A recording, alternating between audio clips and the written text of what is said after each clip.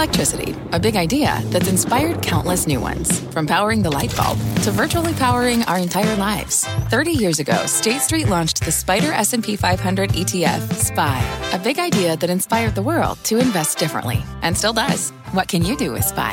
Before investing, consider the fund's investment objectives, risks, charges, and expenses. Visit ssga.com for a prospectus containing this and other information. Read it carefully before investing. SPY is subject to risks similar to those of stocks. All ETFs are subject to risk, including possible loss of principal. Alps Distributors, Inc. Distributor.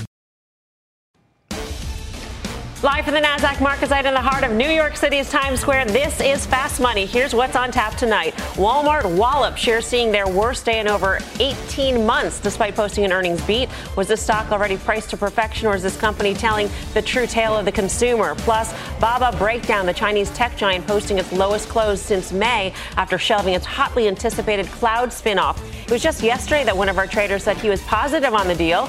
Now what is he doing with shares? And later, formula for success. Liberty Media made a big bet on Formula One racing 6 years ago. Has it paid off, and what could it say about the value of live sports? I'm Melissa Lee, coming to you live from Studio B at the NASDAQ. On the desk tonight, Tim Seymour, Dan Nathan, Guy Adami, and Kristen Bitterly, head of investments at Citi Global Wealth. We start off, though, with the signs that the markets may have gone a little ahead of themselves this week. Shares of Walmart diving 8%, their worst day since May of last year. The big box retailer posting an earnings beat, but gave cautious guidance for the holiday quarter. But that wasn't the only reason for concern. New data showed home builder sentiment fell to its lowest point in a year. Oil prices have dropped 5% as a rise in inventory suggested slowing demand, and weekly jobless claims climbed to a nearly 2-year high. So does this all mean that the soft landing investors seem to want to be priced into the markets, maybe a little harder than hoped? Guy. Yes. I mean, it's interesting. So the answer to that question, I think, is yes. I mean, the data suggests that things are slowing down. The jobless claims is the thing I think you have to focus on. This is now a trend, I believe, and I think we're on our way to somewhere between 4.5% and 5% in unemployment. And it's not going to happen in a linear way. I think it's going to happen in a very quick way. I don't think the market will like that. But getting back to Walmart quickly, quarter was fine. The only thing that might have been disappointing, operating margins maybe a touch light, it was, again, what they said, the guidance. And kudos to Tim and Dan, who said this would be the quarter that the chasm between Target and Walmart collapses. And that's exactly what's happening. But it's not an indictment so much on the quarter. I think it's the commentary on top of the commentary that we heard from Target that should be concerning for people. Think slightly more cautiously about the consumer versus 90 days ago. Slightly more cautiously.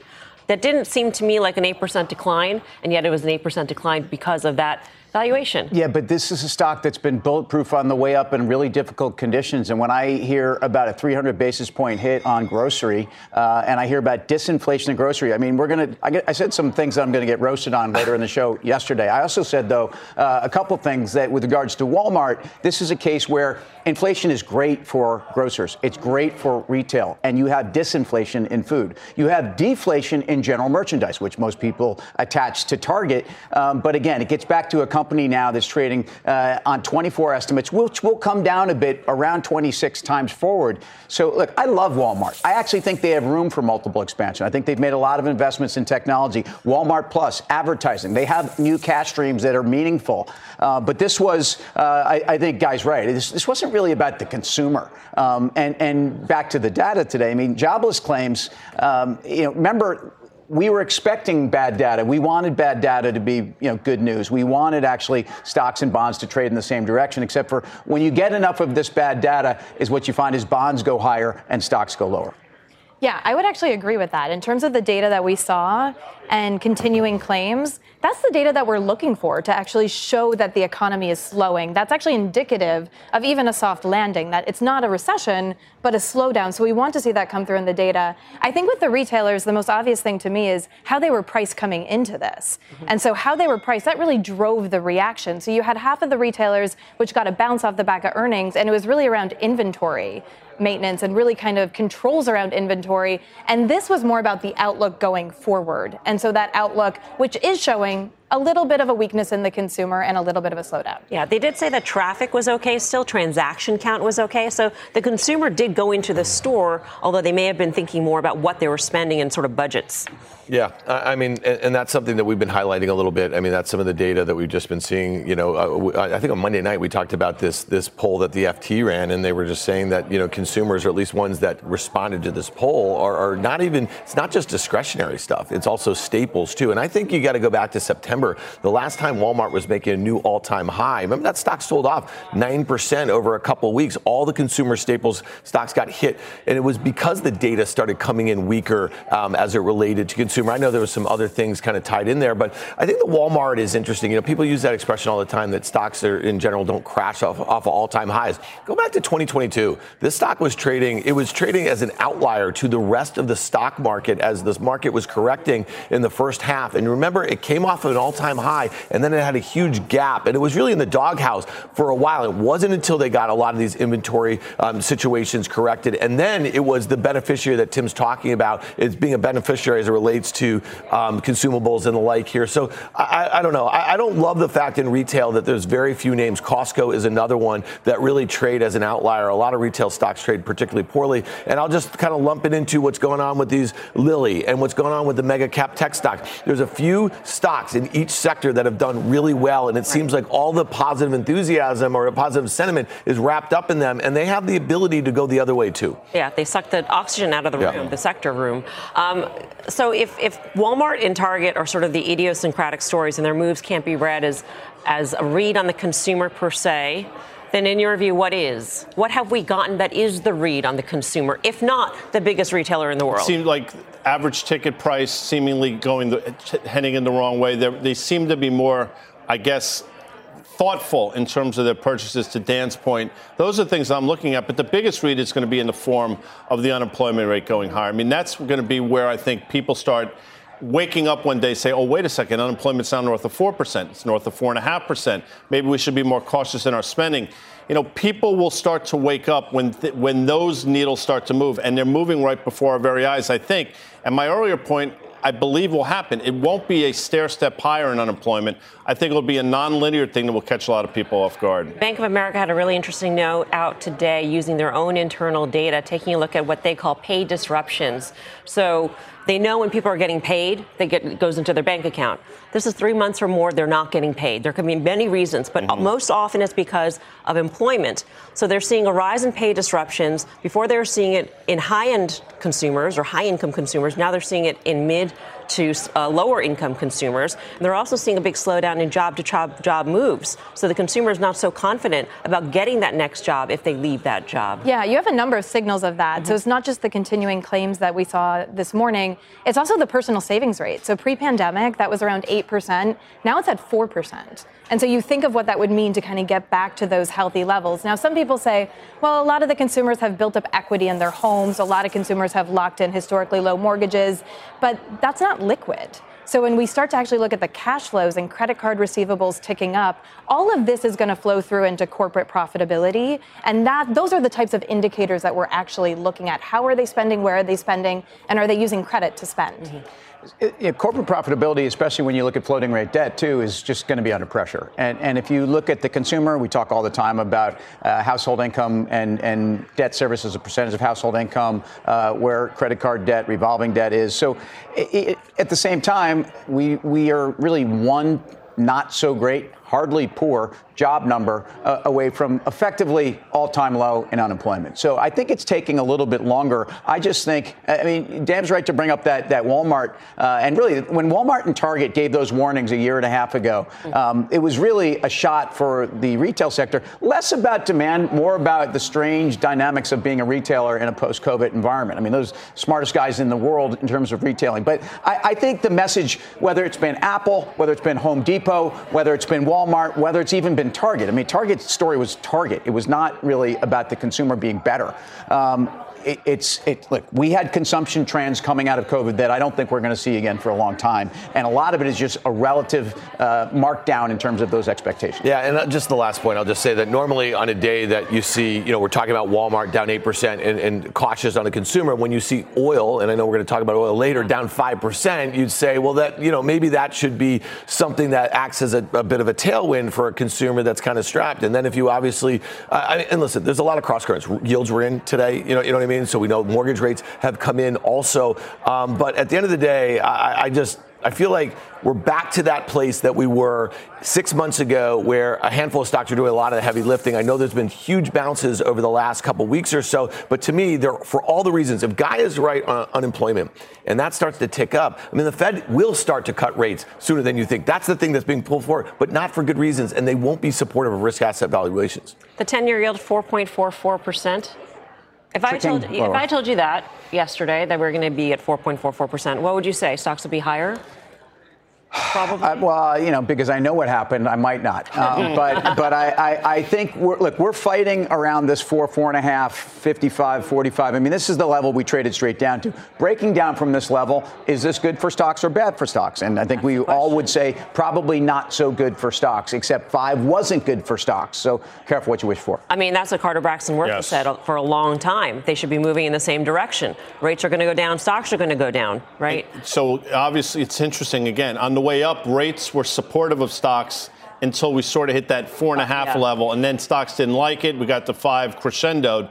On the way down, stocks love it until we get probably to this 4.5 level. Now, maybe not so much. And Carter has said there's a scenario where rates go lower, which is happening, and stocks do as well. And rates are going lower, not because of the inflation, dragon has been tamed or slayed. It's because things are slowing down in a pretty marked way. And not to get too macro or layer on too many technicians, but when we had Chris Verone on the other day, he was saying that the commodity picture has not confirmed what the stock market wants to believe in terms of the move that you cited in oil, for instance, or in copper. I mean, you could take a look at these and say, they're not broadcasting to anybody that there's anything great going on here. So I agree with that. Dr. Copper didn't give it to you. You're getting a rally in gold for all the reasons commodities are actually selling down. I think it's a great environment for picking stocks. And so, we were doing that spread pairs trade thing the other day. That Walmart Target spread is moving. It's moved 30% in a few days. It's moved 35 points. You also, there's a handful of places, but stocks right now seem less correlated to each other. And it's a pretty interesting time because there's a lot of stocks that have been painted with a macro brush. Look at Intel, really outperforming the semiconductor. Intel up almost 7% today and up 60% since May. So there are plenty of places to be making money. There's a lot of stocks that have been punished in this environment.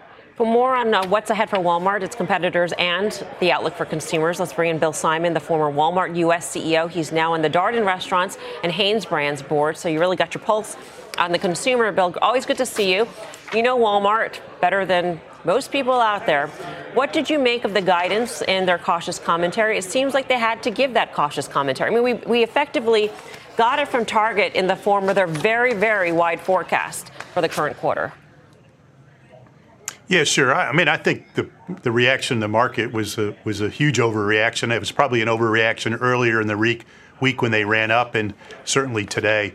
It was a good quarter for them and a cautious outlook, which is probably necessary because when you pull apart their report, a lot of their growth was in food inflation. They're still talking mid-single-digit grocery inflation, and that's what their food business was up. And so, you pull that out, they did really well in their health and wellness and pharmacy business, and then their broad lines, the hard line and soft line business was down, similar to Target, not as bad as Target, but similarly to Target. So I think, you're looking at a consumer who's starting to have to really be considerate of their purchases, which is indicative of us heading towards a downturn. In a recession, and you heard this in Walmart's announcement this morning, they buy deals. So Halloween was really good. The promotional period was really good, but it slowed down after that. My expectation is they'll have a pretty good Black Friday season. It's now elongated, but a pretty good Black Friday season, and it'll slow down a bit. And when the consumer gets stressed, they buy deals, and that's what we're seeing now, which is not a bad thing. Broadly, it's a good thing because it might indicate that the Fed's action is finally starting to slow things down enough so that inflation will cool. Hey, Bill, it's Tim. So you've sat in the chair where even though your daily job was to focus on the operations, you cared about the multiple of where your company traded. Walmart trades at a premium. Does it deserve that premium? And I talked about advertising. I talked about Walmart Plus. They've made a lot of investment in technology. And you say in your notes that investors kind of feel like they have to own Walmart if they're going to own something in retail. Why is that? Well, they're a beast, right? And, just the size and the scale And the amount of investment that they've made in the last 10 years is astounding. I mean, they've grown their top line $100 billion in the last, say, 8 or 9 years, and actually have a lower operating income than they did 8 or 9 years ago. What that really equates to is just a massive change in the company, in the infrastructure, in their digital capacity, and the businesses that they're building. So, as a long run play, they're just going to be really, really difficult to beat. In the short run, you can bet against them. They're going to have to anniversary this food inflation and the growth that they've had from that, and that'll be a challenge. But in the long run, yeah, they probably do deserve to be an outside multiple. Bill, you've talked about the self-inflicted wounds at Target for a while. Will this be the quarter when you look at operating margins came in much better, 5.2%, inventories down almost 14%, against sales growth of only down about 3%? Will this be the quarter we say that Target figured it out and that multiple should be obviously not a premium to Walmart, but it should start to catch up? I do think so. I mean, look, Brian Cornell is a great retailer and he knows what he's doing. And, it was really encouraging to see them get their cost structure in line and to be able to sort of get that managed. And really now all they're waiting for is sales to return. And look, it's going to be hard to be as bad as they were over the last 12 months and the next 12 months. So they have much easier numbers to anniversary without all that inflation in it that Walmart does. So in the short run, I think Target's ready for a run. Hey, Bill, we spent a lot of time obviously talking about Walmart and that grocery business. And, today it just kind of struck me. Kroger is trading at a new 52-week low, and it trades, at a multiple much lower than that of Walmart's. What's the read-through on that? The margin structure is not that different. It's a low-growth company, but, again, it trades really cheap to the market and many of its peers. Yeah, I mean, look, Walmart is unique in that it's sort of woven together this grocery business, a general merchandise business, and a health and wellness business. So they're kind of CVS, Kroger, and Target combined. And what happens when one struggles, typically another piece of business sort of steps up and runs it, delivers for them. And if you look today in their release, I think they said their health and wellness business was, up high teens. I mean, that's just a monster number that Kroger doesn't have. And so Kroger's probably dealing with the food inflation and the traffic kind of transaction issues that Walmart is, but they don't have that big monster business and the margin that comes from the general merchandise. So I think that's the difference. Bill, always great to get your take. Thank you. Bill Simon. And while we didn't explicitly ask on air, would you rather, he did say he would rather Target over the next 12 months over Walmart. But Karen and I were actually just discussing that notion of the Kroger multiple in the car ride home last night. Oh, really? Where she was saying 58% of revenues at Walmart are from grocery. Kroger's. Were you guys really talking about that in the car ride home? Oh, dude, have you ever been in? Have you ever done it? Isn't that time to talk about where you're going to have a cocktail or something? Tim, they get into the wonkiest stuff from the show. Wow. I've been there. It's brutal. Anyway, we digress. Okay, sorry. Kroger's P is like 10. And so if you impute that onto Walmart with 58% as grocery, shouldn't it be much lower? Kroger multiple. It also has negative EPS growth. I mean, so negative EPS growth. So it makes, yes is the answer to the question. And Kroger is obviously a very Kroger-specific story. It does come back to Walmart at a certain point. Obviously, this was the quarter that the gaps were closed. But is it a one-off thing? I mean, Walmart traded 30 million shares today, 6 times normal volume. I don't run too far from Walmart on this sell-off. I don't think. Yeah. Is Walmart, Kristen, defensive in this environment? Well, I think it goes back to what we were saying about how it was priced to perfection coming into this and this delineation between how the retailers have been performing. And it's hard to extrapolate from that it's about the health of the consumer. It's really idiosyncratic stories. But going back to something Tim said earlier about this disinflation and deflation argument, I thought that was the most interesting part of some of the commentary, because what they said was that deflation could actually net be good because it would reduce the cost of the basic goods and then increase spending in other areas in general merchandise. So you take that through and you say, okay, all of the signs of the slowdown, which then could ultimately lead to rate cuts, which then could actually be more stimulative. I think it's a stretch, but that was something that I think the market was trying to get their head around as well. Yeah. Sticking with retail here, we've got an earnings alert on Gap. Shares are jumping following a huge earnings beat after the bell. The call is just getting underway. Courtney Reagan's got the latest. Court. Hi, Mel. Yeah, so like Walmart, Macy's, Ross Stores, Gap also beating on profit, revenues, and comparable sales. Though the fourth quarter guidance is a bit conservative. Gross margin, 41.3%. That's up year over year and well above consensus, too, in the third straight quarter of margin expansion there for Gap Inc. Total comparable sales, they did fall 2%, but the street was expecting them to fall nearly 9%. Old Navy, which is the biggest brand by revenue, grew comps 1%. Athleta down 19% for comps. That is, though, the smallest by revenue. I spoke to new CEO Richard Dickson ahead of the conference call, which, as you mentioned, is going on right now. And he said month to date, we've seen modest improvement over our third quarter performance, and that's embedded in the forecast. CFO Katrina O'Connell added the retailer is taking a prudent approach to competing during the holiday season. Dickson said the margin expansion was driven by lower promos, leaner inventories, excuse me, and the team controlled expenses extraordinarily well, with cash 100% more than at this time last year. It's all part of his focus on operational and financial rigor, enabling us, excuse me, to focus on reinvigorating the brands. But of course, how will they reinvigorate the brands and the sales? Excuse me. Dickson said Old Navy and Gap, they're making progress, but it's going to take longer at Banana Republic and Athleta. Melissa? I got the same cough, Courtney, so don't worry.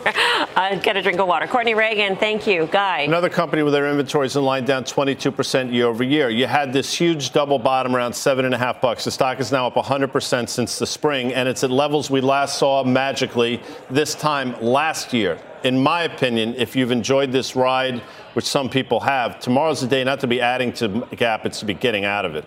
Coming up inside the latest crypto craze, we'll sit down with Grayscale CEO Michael Sonnenschein for a closer look at how close a Bitcoin ETF could be to reality and how it could transform the crypto industry. Plus, a Baba buzzkill, the Chinese tech giant plunging after disappointing earnings and a scrap spin-off plan. We'll dive into the numbers next. More Fast Money in 2.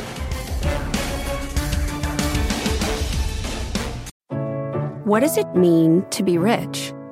Is it having more stories to share or time to give? Is it being able to keep your loved ones close or travel somewhere far away?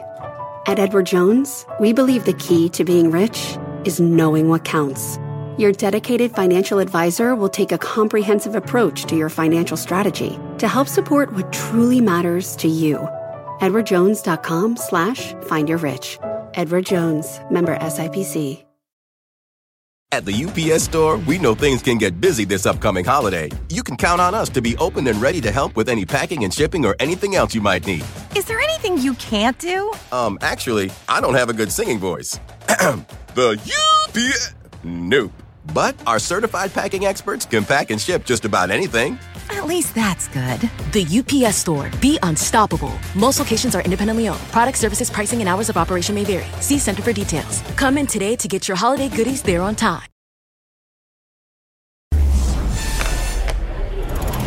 Welcome back to Fast Money. Shares of Alibaba tumbling more than 9%. Its worst day since last October. The move coming after Baba announced it was scrapping the spin-off of its cloud computing unit. The company blaming the U.S.'s ban on chip exports to China, saying it is harder to get the needed supplies. Baba also missed earnings expectations for the current quarter. You were just saying that it was undervalued, given the value of these spin-offs. Yeah, look, it is and was, and some of the parts on Baba is as good as, and that in a Subway token or something like that, especially when you consider the value that has been destroyed at Alibaba over the last couple of years. So yes, I mean, yesterday, my view was their cloud business, Cloud Intelligence Group, was going to be spun off. This was part of an announcement made by management, something more or less has to be rubber stamped and approved by the government, and something that made you believe they were focused on value creation, not value destruction. I think there's more to this. I look at the move in the stock, and I think there's obviously, you're 74, I think it's your 52-week low. The stock's danced around here. It's not like it had that big of a move last week.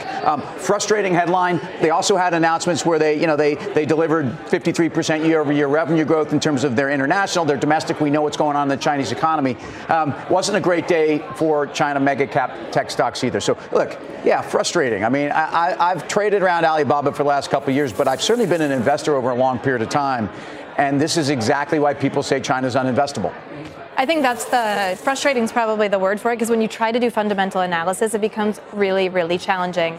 And I think the thing is that it really trades at the end of the day like a proxy for U.S.-China relations. And then when you look at the tech ban as well, and it trades with a very high beta to the Chinese market, which when you look at the composition of that, it's really driven by property, it's driven by gross merchandise exports. So it's hard, even when you have that fundamental story, to really see that play out in real time. I mean, 30% of its market cap is cash. Yeah.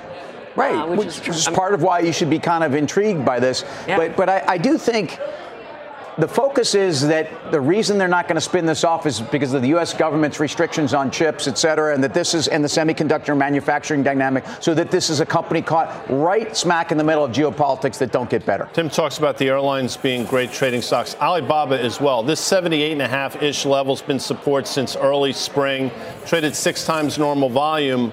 Yeah, does it go a little bit lower than here, 74.5 to 52-week low? I don't know, but I think if you're looking to build a long position, this is where you start. We could have played that fast fire music. I mean, it would have been a nice time to go old school. Yeah, why not? I mean, let's do this as we used to. I mean, right? Maybe when we talk about Pfizer at some point, we'll do that. Right. Boom. There's a lot more fast money to come. Here's what's coming up next. Crude crushed. Texas tea falling to its lowest level in 4 months. And that's bad news for energy stocks. We'll go inside the oil patch's big move lower and drill down on the hardest hit names in the space. Plus, the crypto craze is nearing fever pitch. We'll sit down with a top industry expert to talk all things Bit and altcoin to help make you some coin. Next. You're watching Fast Money, live from the NASDAQ market site in Times Square. We'll be back right after this. At the UPS Store, we know things can get busy this upcoming holiday. You can count on us to be open and ready to help with any packing and shipping or anything else you might need. Is there anything you can't do? Actually, I don't have a good singing voice. The UPS... Nope. But our certified packing experts can pack and ship just about anything. At least that's good. The UPS Store. Be unstoppable. Most locations are independently owned. Product, services, pricing, and hours of operation may vary. See Center for details. Come in today to get your holiday goodies there on time. Welcome back to Fast Money. November's rally taking a bit of a pause today with the Dow breaking a 4-day winning streak. The S&P and the Nasdaq staging a late-day comeback to close just in the green. Cisco and Palo Alto both tumbling today after their earnings reports last night. Cisco giving weak guidance for the current quarter, and Palo Alto sounded the alarm on billing numbers through the end of the year. Meantime, after hours, Applied Materials moving sharply lower. The chip maker saying in its earnings report that it faces a U.S. criminal probe for shipments made to China's SMIC. Not sure what you want to trade here, Dan. Well, it's interesting. It seems like we're in a different phase of earnings, right? It's like been multiple earnings seasons within this earnings. Like if you just looked at what we had to hear from tech stocks over the last 24 hours, it's not particularly great, both geographically and different exposures and the like. And I think Tim's point about the Alibaba spin, that's not going to happen. You know, some of our companies are squarely in the mix right here, and we're going to hear from NVIDIA next week. Let's hear, they've been tinkering a lot of those chips to get in and around a lot of these export bans, and it didn't seem that too much of that was addressed in this Xi-Biden meeting either. And so I think semis in general, an AMAT, it does not trade rich. It's like 20 times versus a market that's 18. Many of its peers are trading higher.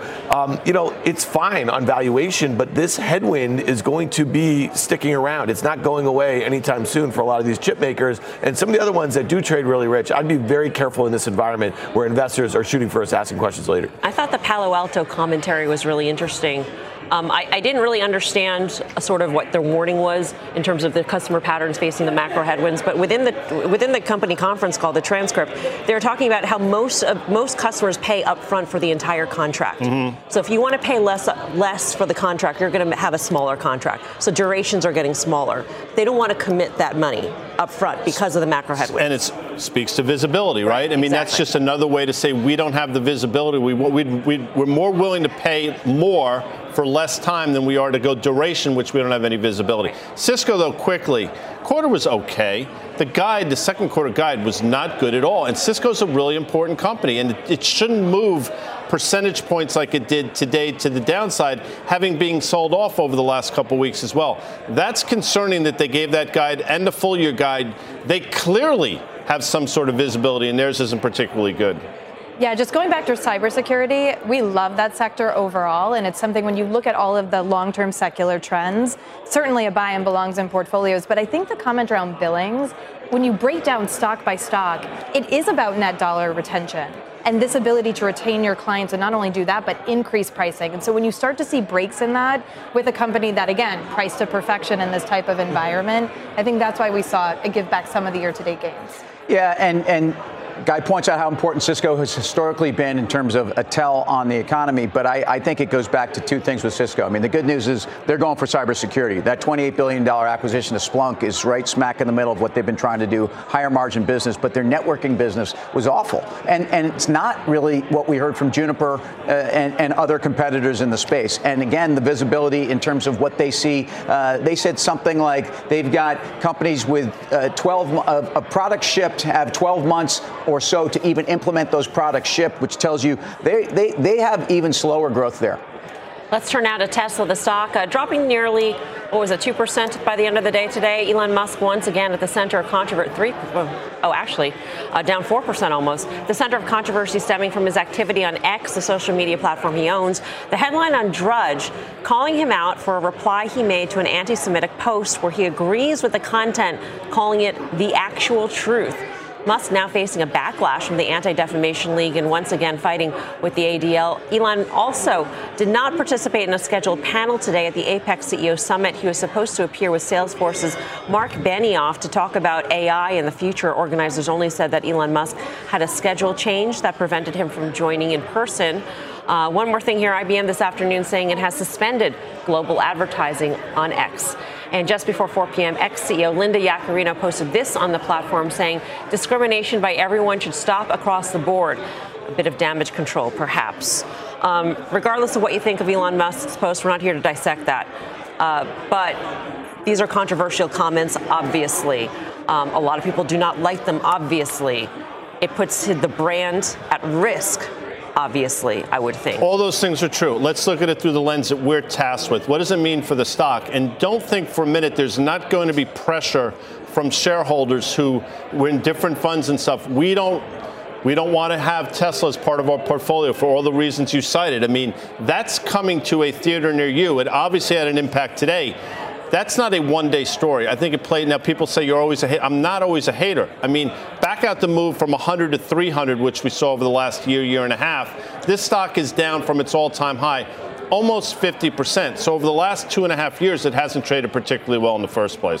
Look, Elon has found himself in the center of controversy over things he said in many different forums, and he's been Teflon. I think the issues with the stock, and again, I'm not judging whether he should be Teflon here or not. I'm telling you what we've seen in the past. I do think that the brand is something to be more focused on in terms of EV, in terms of the valuation, in terms of pricing. What we're seeing in EV brands everywhere, that's the story. It's pricey. Coming up, bad energy. Crude oil is at a 4-month low and dragging energy stocks along with it. We'll break down some of the hardest hit names and whether anything in the space is worth a buy. Plus, buy the rumor, sell the Bitcoin. Grayscale CEO Michael Sonnenschein joins us to break down today's Bitcoin pullback and what could get it to move higher again. More Fast Money right after this.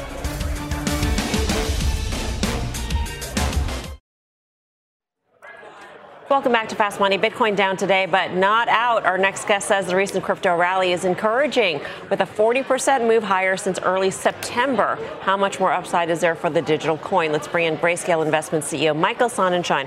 Michael, welcome. Great to have you with us. It's great to be here. Thanks for having me.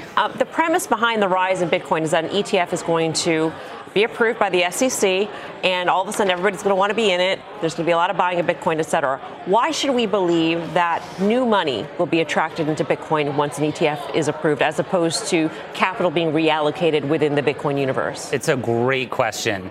Today, without having spot Bitcoin ETFs in the market, there is nearly $30 trillion of advised wealth in the U.S. just alone that needs access to crypto, that needs access to Bitcoin, and by and large hasn't had access to it. So the onset of Bitcoin ETFs, spot Bitcoin ETFs, will really open the door to financial advisors, advised wealth, really to have the opportunity to participate in Bitcoin in a way that they really haven't had before.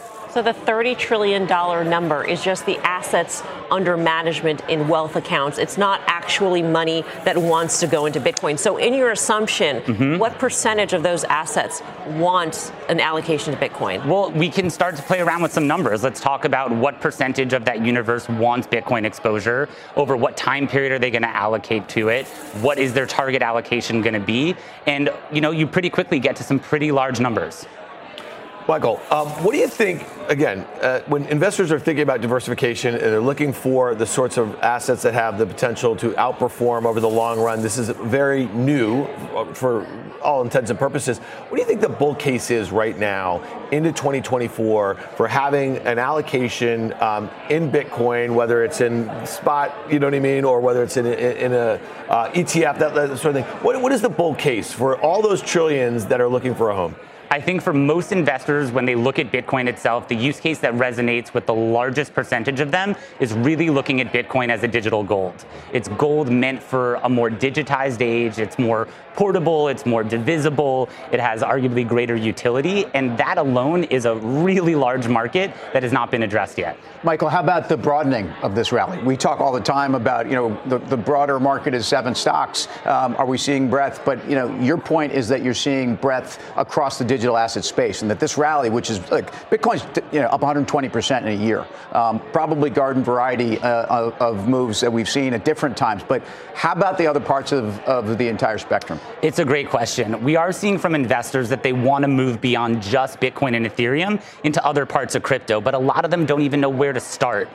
We recently introduced a new framework. It's called the Grayscale Crypto Sectors, and it borrows from sector investing in traditional assets like equities, but really helps investors break down the use cases, the differentiation amongst different protocols, and ultimately will allow them to develop the vocabulary and the metrics to be able to monitor developments across crypto, not just in its 2 largest assets by market cap. Today's sell-off notwithstanding, it appears as though each time a rate cut gets pulled forward, Bitcoin goes higher in terms of the price. Is that an accurate correlation?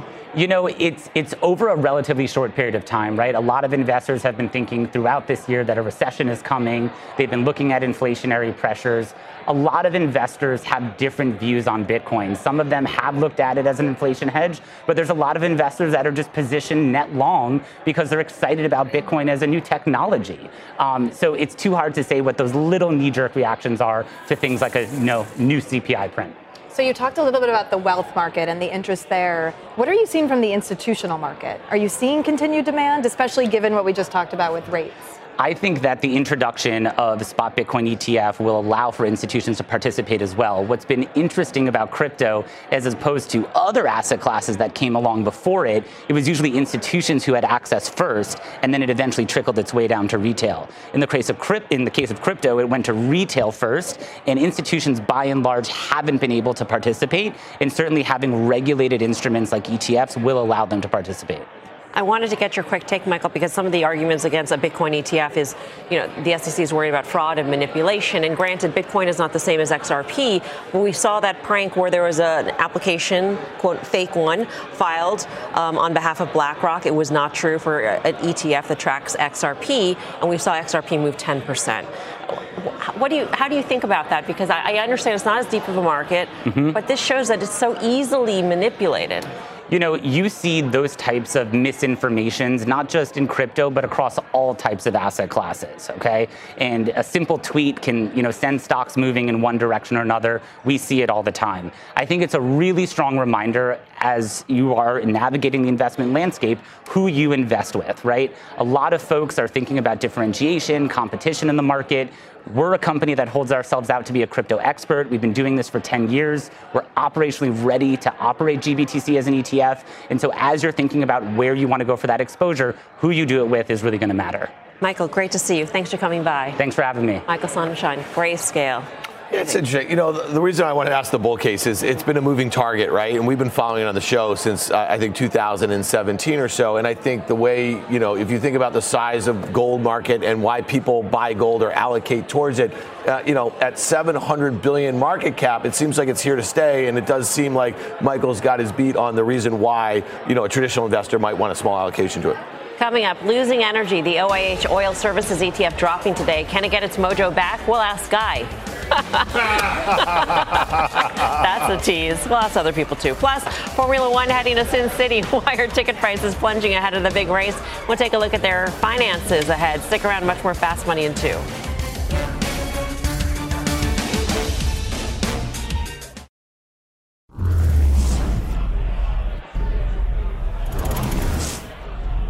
Welcome back to Fast Money. Time for our move of the day. The OIH Oil Services ETF dropping almost 4% and closing less than $1 above its 200-day moving average. Shares at their lowest level since July. That move coming as WTI crude also drops to a 4-month low, down almost 5% today, trading just below $73 a barrel. Energy also the worst performing S&P 500 sector today. So we teased that we were going to ask Guy. Yeah. So, Guy. With glee, you teased that, by the way. Not with glee. So as we get towards the end of the year, we'll start talking about what do they call these things when you put acronyms or words. Or words. And so mine is Mojo. There it is on the screen. How do you spell that? Mojo. Oh, yeah, there it is. M-O-J-O. Look at that. Like the M, of course, with metals. Now, the O's are somewhat interchangeable. They are interchangeable. As they tend to be. Oxy being one of them. Warren Buffett can't buy enough. The stock goes nowhere, which only my luck. The J is JCI. No good. But OIH, I got to tell you, I felt like a hero a couple months ago. This thing seemingly was on a cruise control to 400, and it stopped. I'll say this. The valuations now of the stocks that mostly comprise the OIH are levels that they should not be. Regardless of where crude is, I'll stand by it, although I don't look particularly good today. I think this goes back to the macro backdrop, though, and this idea that we're going to have, if we are in a slowing economy, if we are worried potentially about a recession. I mean, right now you have supplies up in the U.S., you have energy demand down in China, and so you're looking at all of these different signs, what has happened to the price of oil, and it's just a supply-demand imbalance, and we had a spike based on geopolitics, but when you look at the macro picture, I think it's hard to be bullish on the commodity at this point.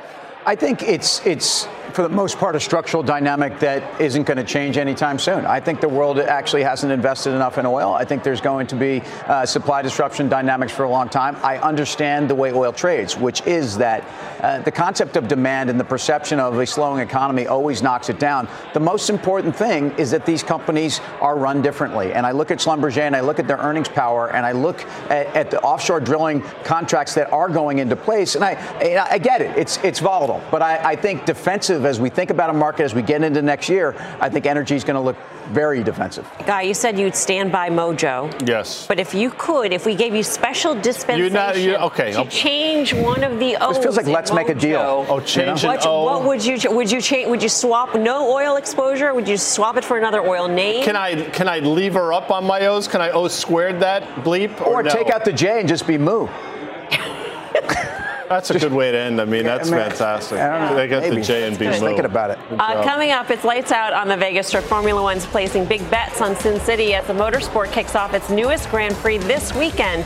And it's also a topic of CNBC's latest F1 documentary, Explorers. We'll have an exclusive clip for you. More Fast Money in 2.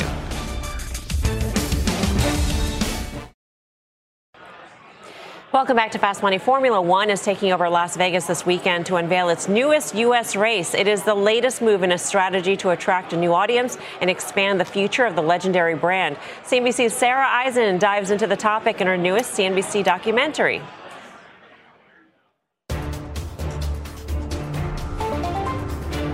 By early 2017, there was another major change to the sport. U.S.-based Liberty Media became the new owners of Formula One in an $8 billion deal. And what was the thinking at that point on Wall Street about the price? A lot of people, including us, thought it was a full price. It wasn't as if we bought it on the cheap. Greg Maffei is president and CEO of Liberty, which also owns stakes in SiriusXM, Live Nation, and the Atlanta Braves, in addition to Formula One. There are a few places where you can own a global sport, own a league with the scale of Formula One and the fan base, but then in many ways it had been under-monetized. There was an opportunity to better market it, to better capitalize on some of the revenue streams, to go out and grow it in America. That was always part of your plan, to grow it in America? America was always in our minds, yeah. There's never been a more exciting time to be in sport, and we'd like to think in F1 in particular. After the F1 acquisition, Liberty began to transform the business, rethinking its approach to media rights, digital strategy, marketing, really everything. For more access into the world of F1, check out Inside Track, the business of Formula One, that premieres tonight, 8 p.m. Eastern Time and Pacific on CNBC. I mean, this goes to the bigger issue of live sports, the need for live sports in terms of streaming properties and other channels like ESPN. Look, there's no question that Formula One is a global brand. There's no question that in fact, this country is so underexposed to it relative to the rest of the world. I like this move by Liberty Media. I'm a Met fan. I don't like their Atlanta Braves team too much, but I mean, I give them a lot of credit. I think they were way ahead of the curve on this, and I think they bought a cheap asset. But what didn't they do some not doc, but like a show on Netflix about all these cats, and that got people excited? Yeah. Drive to Survive or something. I got it in my ear. It was really interesting. And it humanized these people. You see who they are. People can wrap their head around it. This is pretty cool. Makes me want to go be like Emerson Fittipaldi or something. It's like Google that name, what Mel. you guys have done for trading. Exactly. There you go. That's what I'm talking about. All right. Time for the final trades. Up next.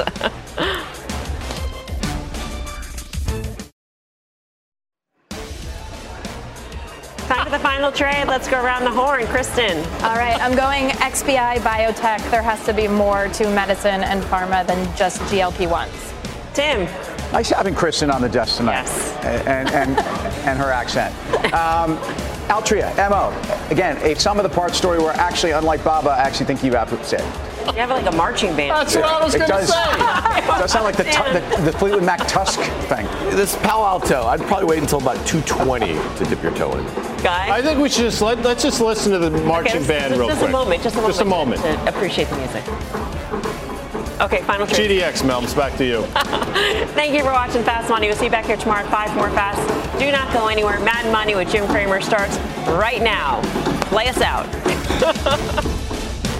All opinions expressed by the Fast Money participants are solely their opinions and do not reflect the opinions of CNBC, NBC Universal, their parent company, or affiliates, and may have been previously disseminated by them on television, radio, internet, or another medium.